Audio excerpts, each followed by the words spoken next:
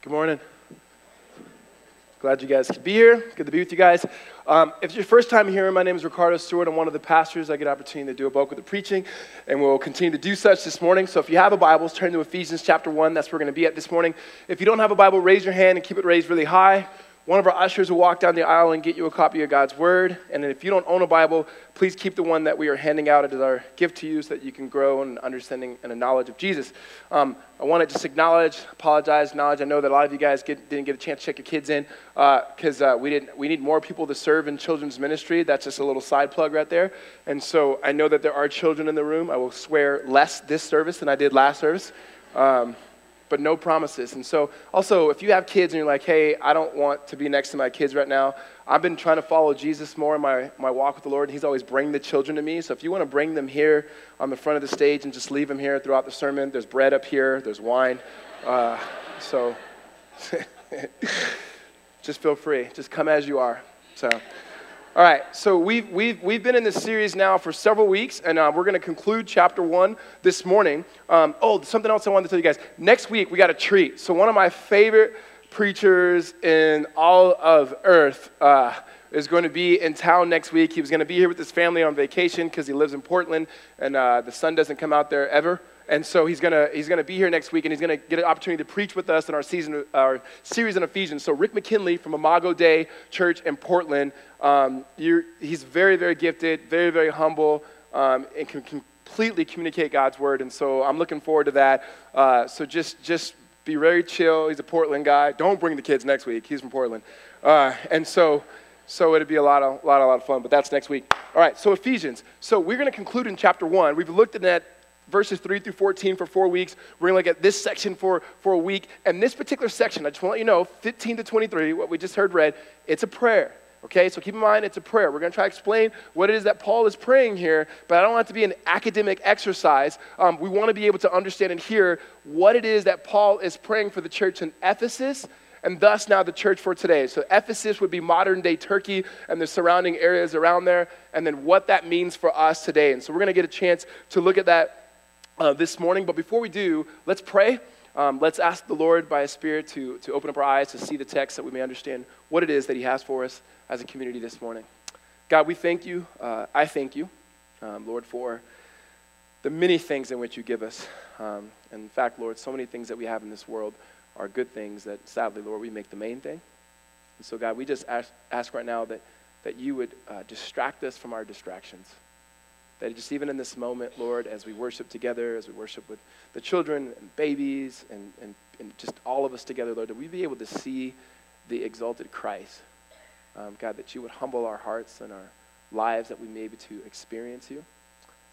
God, we pray, Lord, that you would lead us and that we'd be led by you as we hear and as I speak. I pray for those in this room, Lord, who have never trusted in you, Lord, that you would do that work, God. And then for the rest of us, Lord, that we would humbly submit to you. God, we'd be amazed by who you are. And not that you would just do something new, you would just reveal to us how good you've always been. God, we ask that you would just open up your word in ways, God, that we may see, trust, and follow Jesus. God, we praise you in Christ's name. Amen. So in 7th grade, I just want to go back to 7th grade right now. In 7th grade, we had this girl come to our school. Her name was Stacy, and she had come from this very rich private school, very rich private school. It was very rich and private. And so when she got to our school, it was like a very normal public school. She just had certain things that she had picked up from her private school that she would do. In fact, every time she would give an answer, she would stand up and talk to the teacher. And the teacher would be like, hey, you don't have to stand up and do that. She'd stand up and she'd give an answer. I didn't like her at all, first of all, right? And here's why. You don't like people that can do things way better than you, right? Yeah, some of you guys are like, no, I don't know what that's like. You're the person that no one likes. And so that you're probably really good at things, right? And so she just was so smart and I don't think she was arrogant. I just think it was the way that her school had taught her. Every time the teacher would do anybody know this answer? She would raise her hand, she'd stand up, well, and she would say, well, Mrs. Spellman. And she'd always say her name, and I'm like, why are you doing? I was making fun of her, look at her, she's going to stand up again, right? That was just part of the culture she had at the schools she had gone to, that she was taught that whenever she would give up and get an answer, that she would stand up and she would give an answer. It was just the way that her school culture was. Side note, this morning, I was curious, and I thought, I wonder what she's up to today, right? And I don't have like social media or anything. And honestly, she left our school after 7th grade, never really seen her again. I think she was like, this public school thing doesn't work. And honestly, she was right. I mean, we turned out all right, but it could have been better, I'm sure, right? So I Google her, and she is like one of the leading surgeon doctors like in New York City and so forth. And it was like clear she should have never been at our school, right?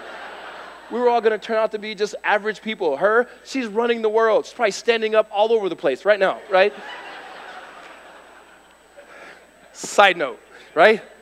The point is, her school had taught her a certain way, even though she had come to our school, which we didn't have to stand up and talk, and the teacher would say over and over again, you don't need to stand up and talk. She was so influenced by that other life that she had at the school that it took her a while to adapt to our particular culture. Now, here's what Paul is doing. As Paul writes to the people in Asia Minor, as he writes to these men and women, he understands the culture of which God had saved them in. Meaning, God does not draw people to himself and then take us out of the culture. You can never leave culture, right? When people say, I'm in this world, but I'm not out of this world, I get what you mean, but you're actually in the world, right? Like you still live here, you still breathe the air, you still go to the same schools, you still listen to the same shows, even if they're Christian versions of the shows or just worse version of the same shows, right? So we're in a particular culture, and so Paul, when he writes to these people, he understands their culture. He's been there before. If you read in Acts chapter 19, we see Paul is there in Ephesus, and their culture, where their shaping was one of magic and arts. There were a lot of bowing down and worshiping the gods of their day, the particular temples that were there. And they believed that they were drawing influence or power from these gods, from the magic and from the art. And they were very powerful. Paul is not saying that's not power. He's saying, no, it is powerful, but I'm trying to show you that there's a greater power in Jesus who you've given your life to. And here's the other thing we need to understand is just because we accept Jesus into our hearts, that doesn't mean that we've accepted Jesus into our vocations, our relationships, our politics, our sexuality, and so forth. Meaning we still need to have a world and life view that we're able to look through and live through the lens of the death and resurrection of Jesus Christ.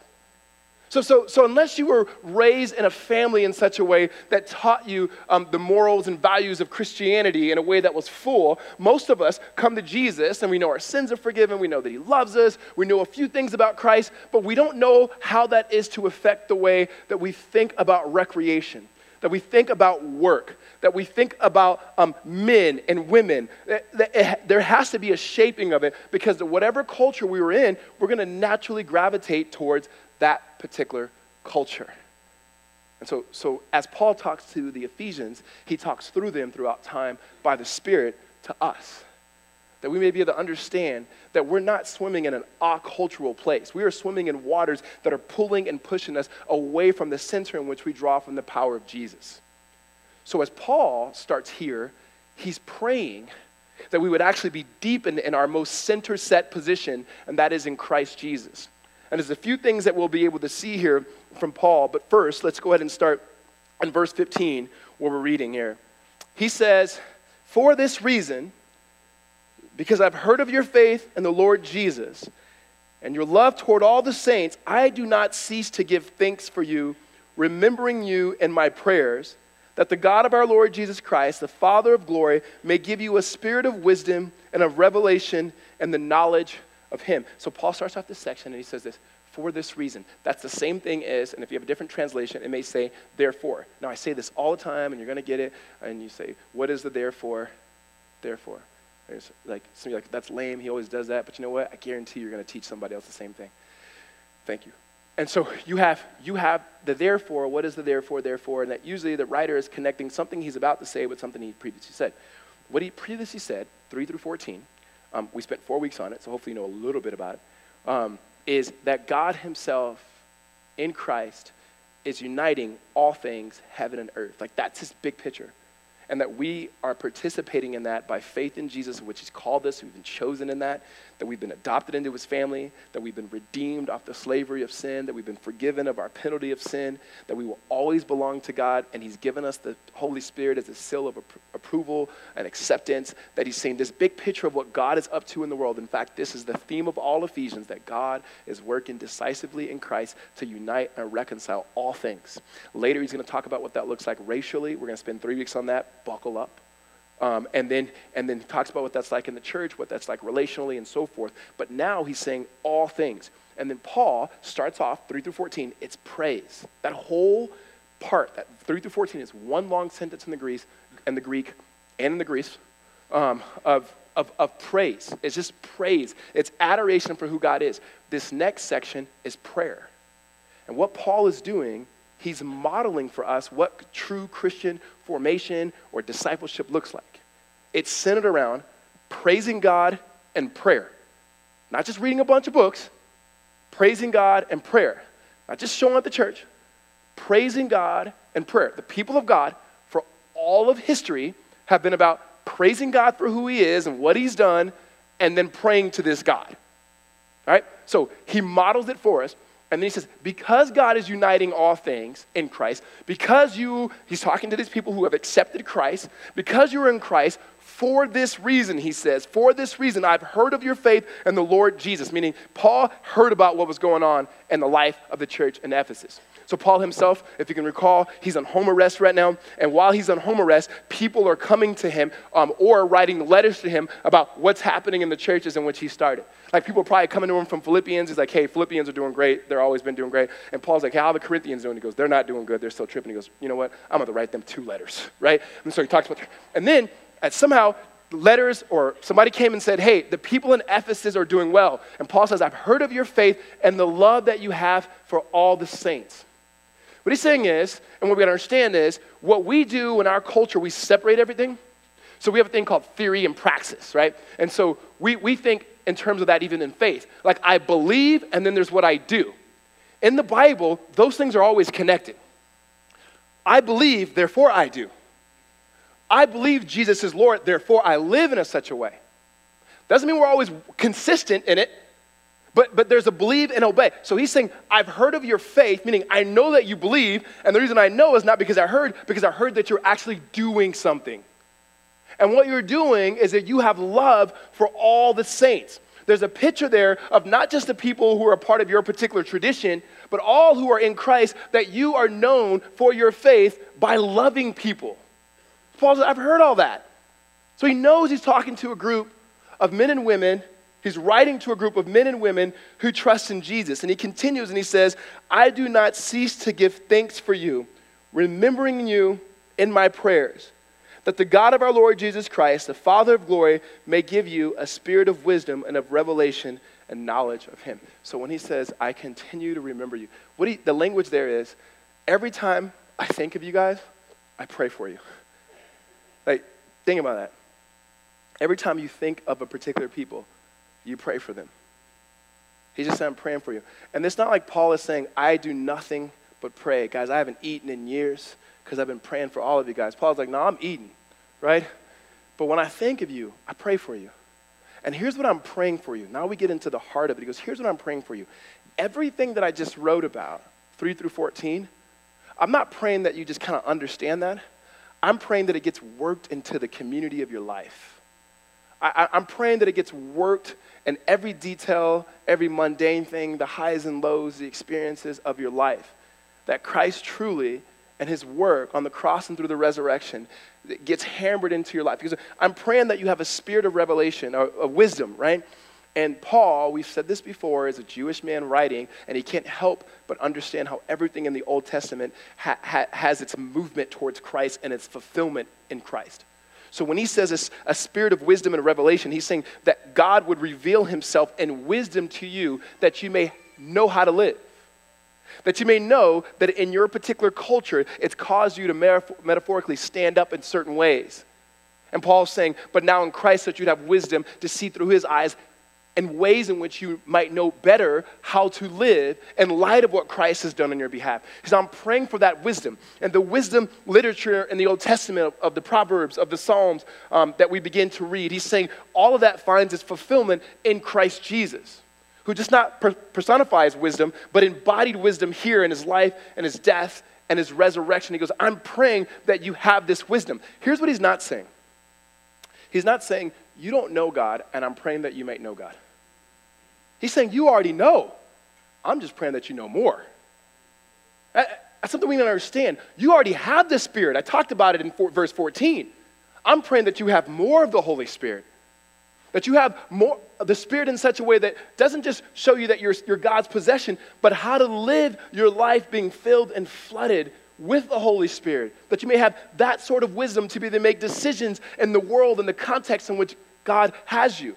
So for us, it's here in Tempe or whatever city you live in around Tempe that we may have a spirit of wisdom, of revelation, that God will reveal himself afresh in Christ Jesus. Now, this is helpful for us when we begin to understand what Paul says next. Here's what he says. The spirit of wisdom, of revelation, in the knowledge of him. Now, again, Paul, he's Hebrew. When he says knowledge, he has a Hebrew understanding of knowledge, not Greek. Most of us, we have a Greek understanding because we live in the Western world. And when we hear knowledge, it's usually information. And that's the way we do Christian discipleship, unfortunately, that we think that's why we do education, that's why we do a lot of things. If I give you more, if you know more, then you'll do more.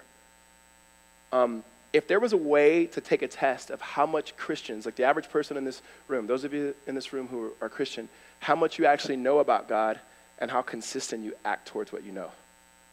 Do you think it'd be equal? And if you said yes, you're a liar. Right? None of us. But we think somehow if you just know more, that's how change happens.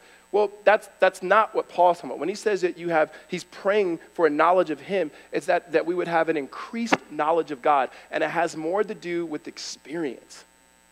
So it's not just knowing about God and about knowing things about God. It's not just reading books, nothing less than that. But it's now going, I experience it. That I can actually talk about these things. I remember the first time that I was a young pastor, and I'm still a young pastor, just in case you wanted to know. I had 0 kids, and someone was like, hey, will you go teach this class on parenting? And I immediately was like, yeah. Read some scriptures, read a book, came, and was talking about parenting. And then this guy said, I forgot the question he asked me, but he asked me something about parenting. And I'm like, no, I don't know that because I don't have any kids. Anyway, another question. I'm like, listen, guys, I'm just here to tell you what the Bible said in this book that I read. And this guy was kind of like, I don't want to listen to you no more. I'm like, yeah, I wouldn't want to. You're right. As opposed to going, I don't know what I'm talking about here, but here's what the scriptures say. How about you enter in and tell me what you've experienced through God's scriptures and being a parent? Like, one of the ways, I think, for those of us in Christ, what we need to realize is, like, one of the best phrases we can have is, I don't know what I don't know. But God does. He doesn't always tell me. But I don't know what some kid just burped just now. That was perfect. God's like, watch this. Bam. All right? So what does that look like, experience? And so, all right, the best way to communicate this knowledge and experience, like tension, is if you've ever seen, like, one of the best movies ever, is Good Will Hunting, right? I know you guys are waiting, like, what movie is he going to say? Some movie that I've never seen before, cultural movie. No, wait. That comes in a couple of weeks. So Good Will Hunting, great movie. And then, you know what? If it's something that you can't watch because of the language in it and so forth, I understand that. For me, I watched it over and over and over again. And so there's a scene where the character played by Robin Williams, who's a professor, and the character played by Matt Damon, who's like this arrogant student. They're like at the park, and this arrogant student thinks he knows everything, and he's kind of questioning the professor, and the professor just unloads on him. And I wanted to show the clip, but there's so much language in there that's inappropriate for people. Some of the language that most of your pastors use, not me. But I'm going to read this version, and so you got to realize he's talking about you might know things. The professor's like, you might know things, but you haven't experienced anything. And so here's this scene. It's a little long, but bear with me. If I asked you about women, you'd probably give me a syllabus of your personal favorites. You may have even been late a few times, but you can't tell me what it feels like to wake up next to a woman and truly feel happy. You're a tough kid. I ask you about war, and you'll probably say, throw Shakespeare at me, right? Once more into the breach, dear friends, but you've never been near one. You've never held your best friend's head in your lap and watched him gasp for his last breath, looking to you for help. And if I ask you about love, you'll probably quote me a sonnet, but you've never looked at a woman and been totally vulnerable. Known someone who could level you with her eyes, feeling like God put an angel on earth just for you, who could rescue you from the depths of hell. And you wouldn't know what it's like to be her angel and to have that love for her too, and to be there forever, through anything, through cancer. You wouldn't know about sitting up in a hospital room for 2 months, holding her hand, because the doctors could see in your eyes that the term visiting hours doesn't apply to you. You don't know about real loss because that only occurs when you love something more than you love yourself. I doubt you've ever dared to love anybody that much. There's a sense he's saying, you can read about a lot, but there's an experience that takes you far deeper. What Paul is saying is, you can read books. You can even quote the catechisms you've been raised in. You can quote and regurgitate scripture. But what he's talking about, this prayer, is not that just you know about God, but you are fully known and experience this God. And this experience that you have of this God is in the thickness of life. The one who is okay with loss because he knows what it's like to dare to love because he was willing to lose his son in order to welcome us in. That we have this sense of understanding this God when our own doubts, at those of us who have faith, are deeper than the Grand Canyon in itself. That when we experience this sort of love, this knowing and experiencing God, though we've gone through the worst of the worst of the worst, and yet we can still hold out faith in this God because he holds out his hand for us. That no matter what the circumstances may be, that what Paul is praying for and what the Bible presents to us as those who follow Jesus is not some Disneyland type faith that you step into the kingdom of God and life is great. He does not promise us that. That he's called us to righteousness, that he's called us to love, to mercy and grace, but he's also called us in this life to suffering. And he said, that is the experience of this God. And it's not a God who's exempt from any of these things because we see our God himself puts on flesh and he suffers not only for us, but he suffers right there with us. So this Paul, we can't miss this. He's praying not that we become good theologians, but we become good lovers. And that sort of love would begin to change our life. That transforming love, that when it says the knowledge of him, that it is a sanctification, or a better word, becoming more and more and more and more and more like Jesus as we look to him and as we experience him, as we're with him. Amen? We can't say that we know God because we quote unquote accept him in our heart at some point in our life and then we moved on. Knowing involves intimacy and knowing and communication and so forth. Right? I can't like say holly like to my wife on the day we got married, like, hey, I love you. Hey, we're good? We know each other? We're good. All right, I'll see you in heaven. Right? Like, it's like that's not it. There's constant communication, whether it's in words or text or in pictures. Let's be honest, we don't write pictures or draw pictures. We talk, we text, or there's verbal, unverbal communication, but there's communication. Paul's saying, I pray that you have a spirit of wisdom, a revelation, that through Christ, that you would be able to know him, that your knowledge would increase of him. I thought when I became a Christian, if I could just read enough books, I can catch up to everybody else. And I realized there was no such thing as catching up to anybody. It was following Jesus. And I might have just realized that maybe in the last year, sadly. That what really matters is not just that we know God, but that rather we are known by God. Because to the degree that we see that we are known by him, to the degree that we want to know him more, his love always precedes our love. His action always precedes our action. So Paul is saying, I'm praying not that you just know him, I'm praying that you know him. And there's experience of that, amen? And everything Paul says from this prayer, it fleshes out from there. And he paints three pictures of he's saying what this deep intimacy of knowing and experiencing God fleshes out to that he wants us to know. One is hope. The second is the glory of inheritance. And the third is power. So read with me here again in verse 18. It says, having the eyes of your heart enlightened, that you may know what is the hope which you were called. What are the riches of this glorious inheritance in the saints? And what is the immeasurable greatness of his power towards us who believe? When he says he's praying for the eyes of our heart to be enlightened, he's not saying, I pray that you may know Jesus. He's talking to people who know Jesus. He's just saying, I want you to know him deeper. And the heart in the Bible is not just like the heart that beats in our chest. The heart is the center of your whole life. That's physically, that's intellectually, that's emotionally, and that's spiritually. That our hearts would be opened up to a degree that we may be able to see more clearly with the eyes of God. That we may be able to feel deeply with the emotions of God. That we be able to understand cognitively with the mind of Christ. And that spiritually we'd be led by the Holy Spirit. And so our most inward being, that we'd be able to see God and live our lives in direct reflection of who God is. And he says when that happens, that you may understand, he says first here, to the hope in which you've been called.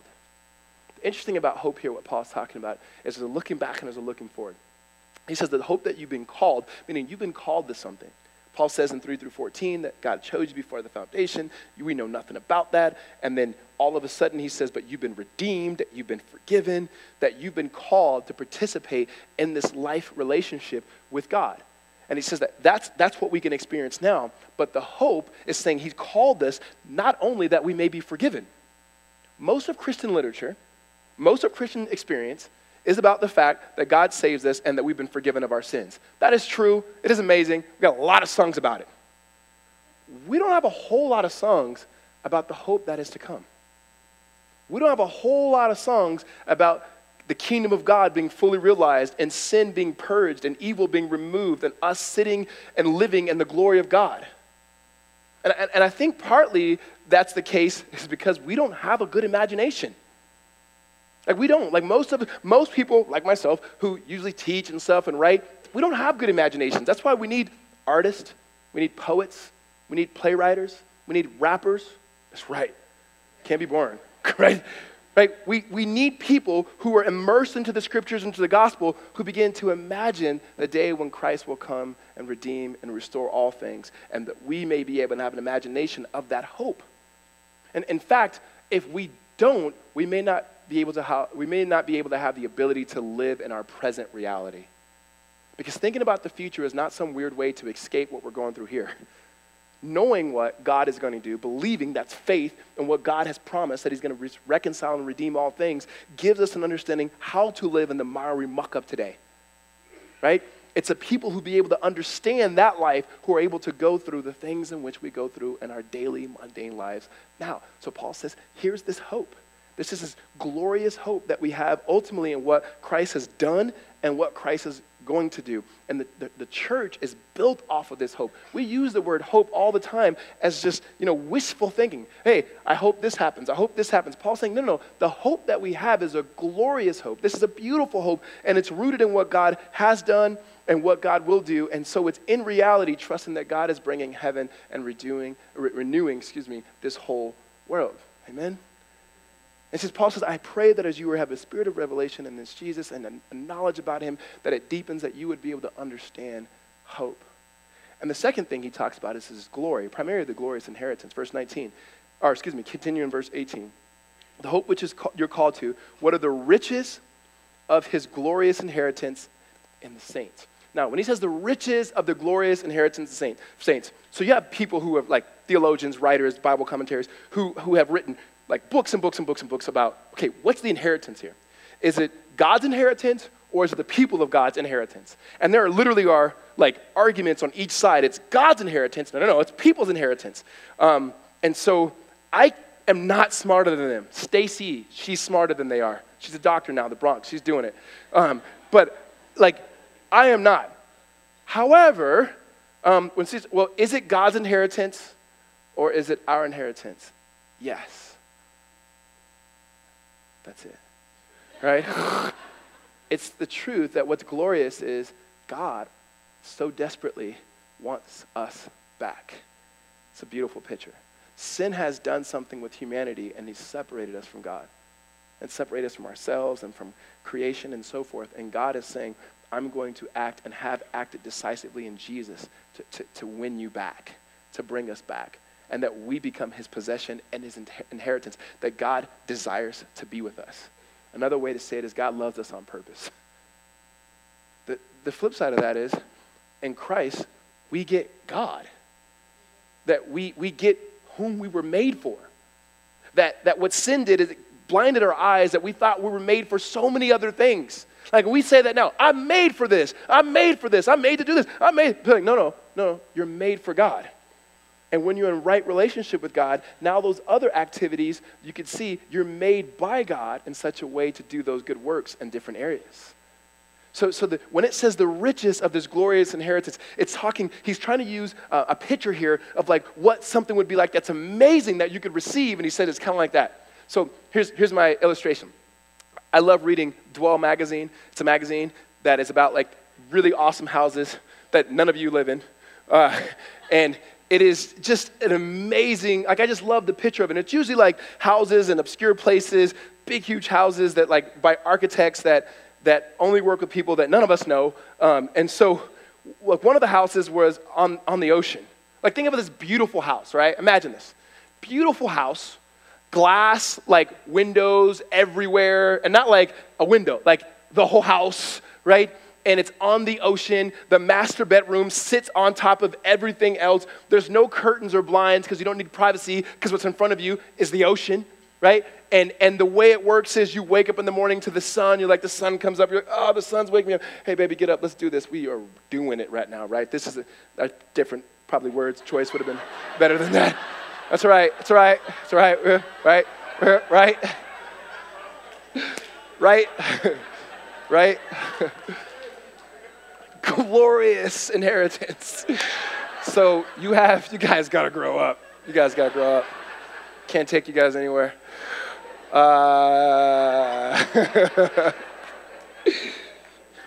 Beautiful house, right? You're overlooking the ocean. Everything's amazing. And the person showing you the house and was like, this is this room for this is the room for that. This house is amazing. This is awesome. And you're like, this is awesome. This is a great tour. And them giving you the keys and being like, it's yours now. Like, you can have this. Like, what Paul is communicating in this glorious inheritance is, as you begin to understand the depth of God, of who he is and what he's like, that you're able to see God's glory, that you're able to see his grace, you're able to see his mercy, that you're able to experience his love, that you understand what he's doing in the world, that it's like he's taking you to different rooms, only now in Christ to say, now in Christ, this is yours. That you may now be able to see through the eyes of God, you may be able to live into the heart of God, that you may actually be able to be his hands and his feet. This is a beautiful inheritance that you can begin to experience now, but will one day fully live into the reality of this glorious inheritance. So Paul says, he prays that you may have this hope, that you may have this glory, and he concludes here in talking about the power. Here's what Paul says here in verse 19. And what is the immeasurable greatness of the power towards us who believe, according to the working of his great might, that he worked in Christ when he raised him from the dead and seated him at the right hand in the heavenly places, far above all rule and authority and power and dominion, and above every name that is named, not only in this age, but also in the one to come. And he put all things under his feet and gave him as head over all things in the church, which is his body, the fullness of him who fills all. So here's what he's saying about this power. He says, I want you to know the power. For us, we hear that, and there's a bunch of things that can come around, but for first we got to start with what it meant for them. Like, they knew about power. They already believed in power. They believed that the magic and the arts brought a particular power, that the gods brought a particular power, that there was spiritual power and political power. The thing about them is they didn't really separate political and spiritual. All of those things were together. And Paul is saying, I want you to know that in Christ, that there's a far greater power for you. There's a power that shapes you. There's a power that guides you. And this power is in Jesus, and he shows how Jesus flexes this power, how he shows off this power. People show off things by doing something. And the power in itself is in the gospel. Now later when Paul is writing to the church that's in Rome, he says that the gospel is the very power of God.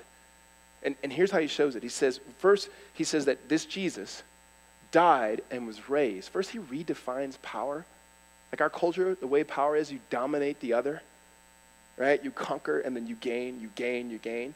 Where on the cross we see it's actually you give, and you trust that God you receive. He says this is a whole different way of looking at power.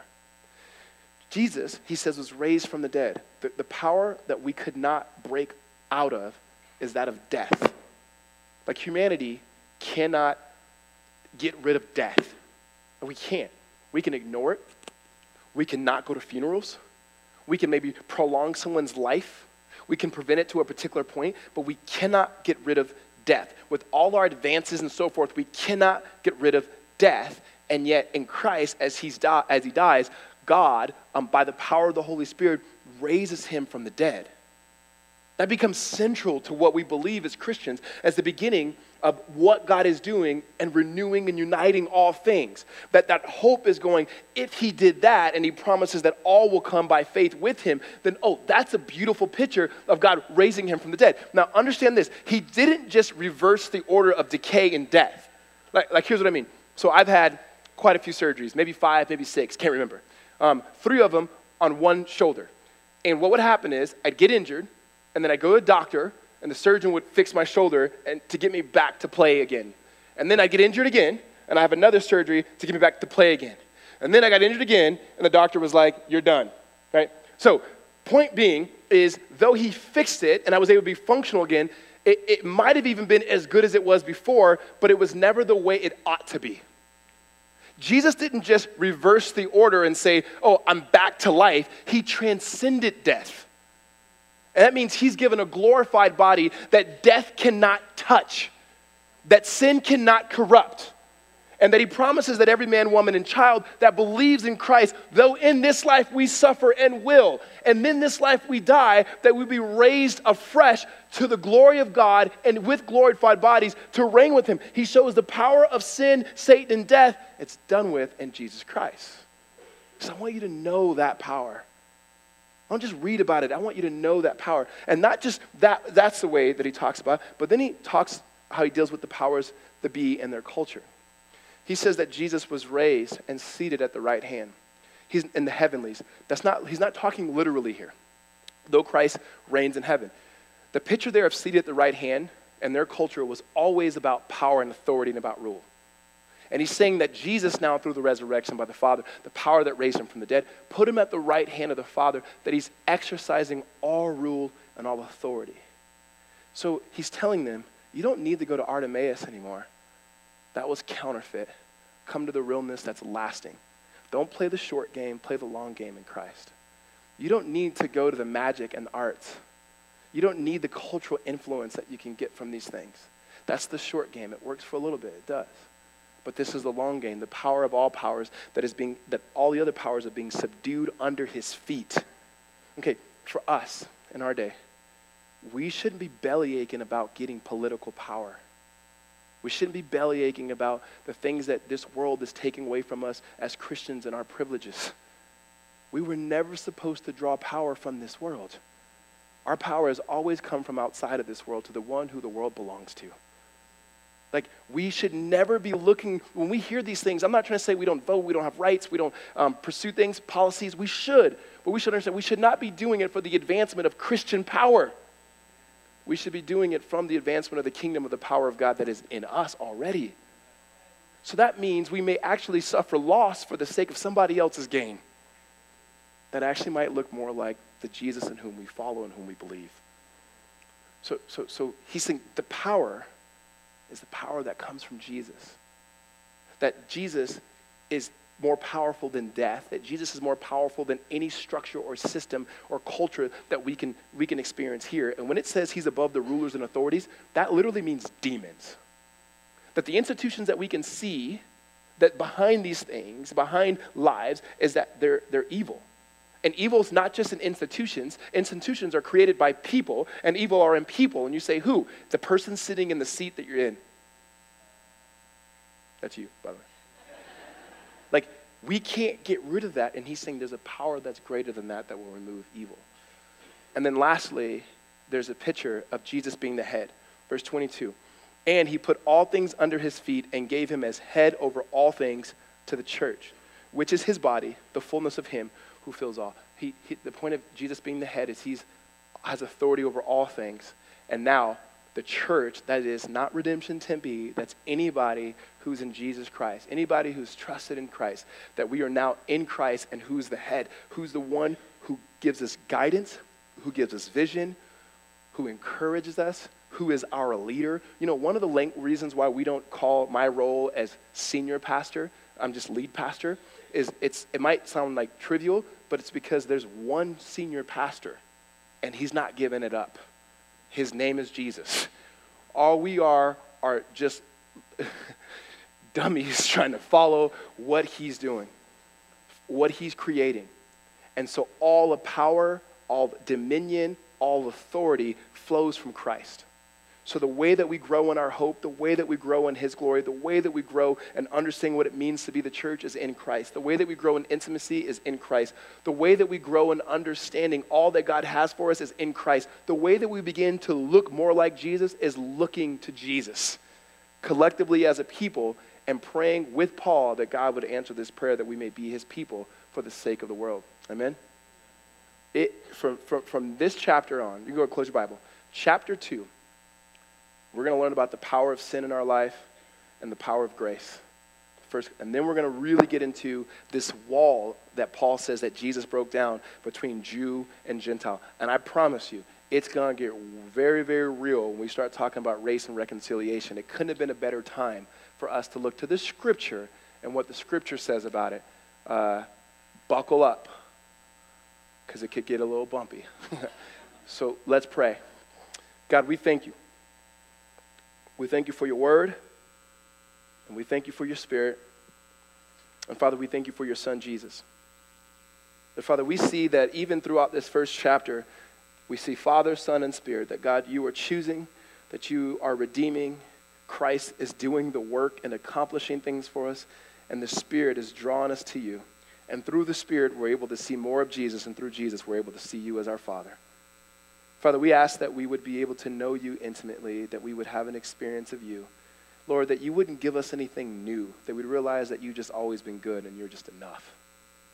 God, that we would stop filling our bellies, Lord, with the things of this world that do not satisfy but poison and rot in our soul.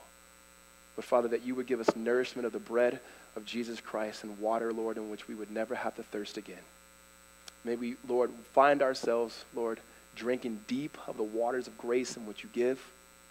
God, and living in such a healthy way that we acknowledge, Lord, that we are not, but you are. We thank you, Lord, for your Son. We thank you for your word. We thank you for your Spirit. We thank you for each other. We ask these things in Christ's name. Amen. We're going to have an opportunity to respond to God's word, and we respond in a few ways. But right now, I want you guys to have a moment right now of silence, as much silence as you can get, and ask the Holy Spirit to do this. If God is that powerful, and the same power that God used to raise Jesus from the dead is the same power that's in us, if that's true, what would your life look like if you believed that? And not just in theory, what would your life look like tomorrow if you believe that? Ask God by the Holy Spirit to reveal those things to you, and then just a moment, one of the guys will come lead us in a time of response.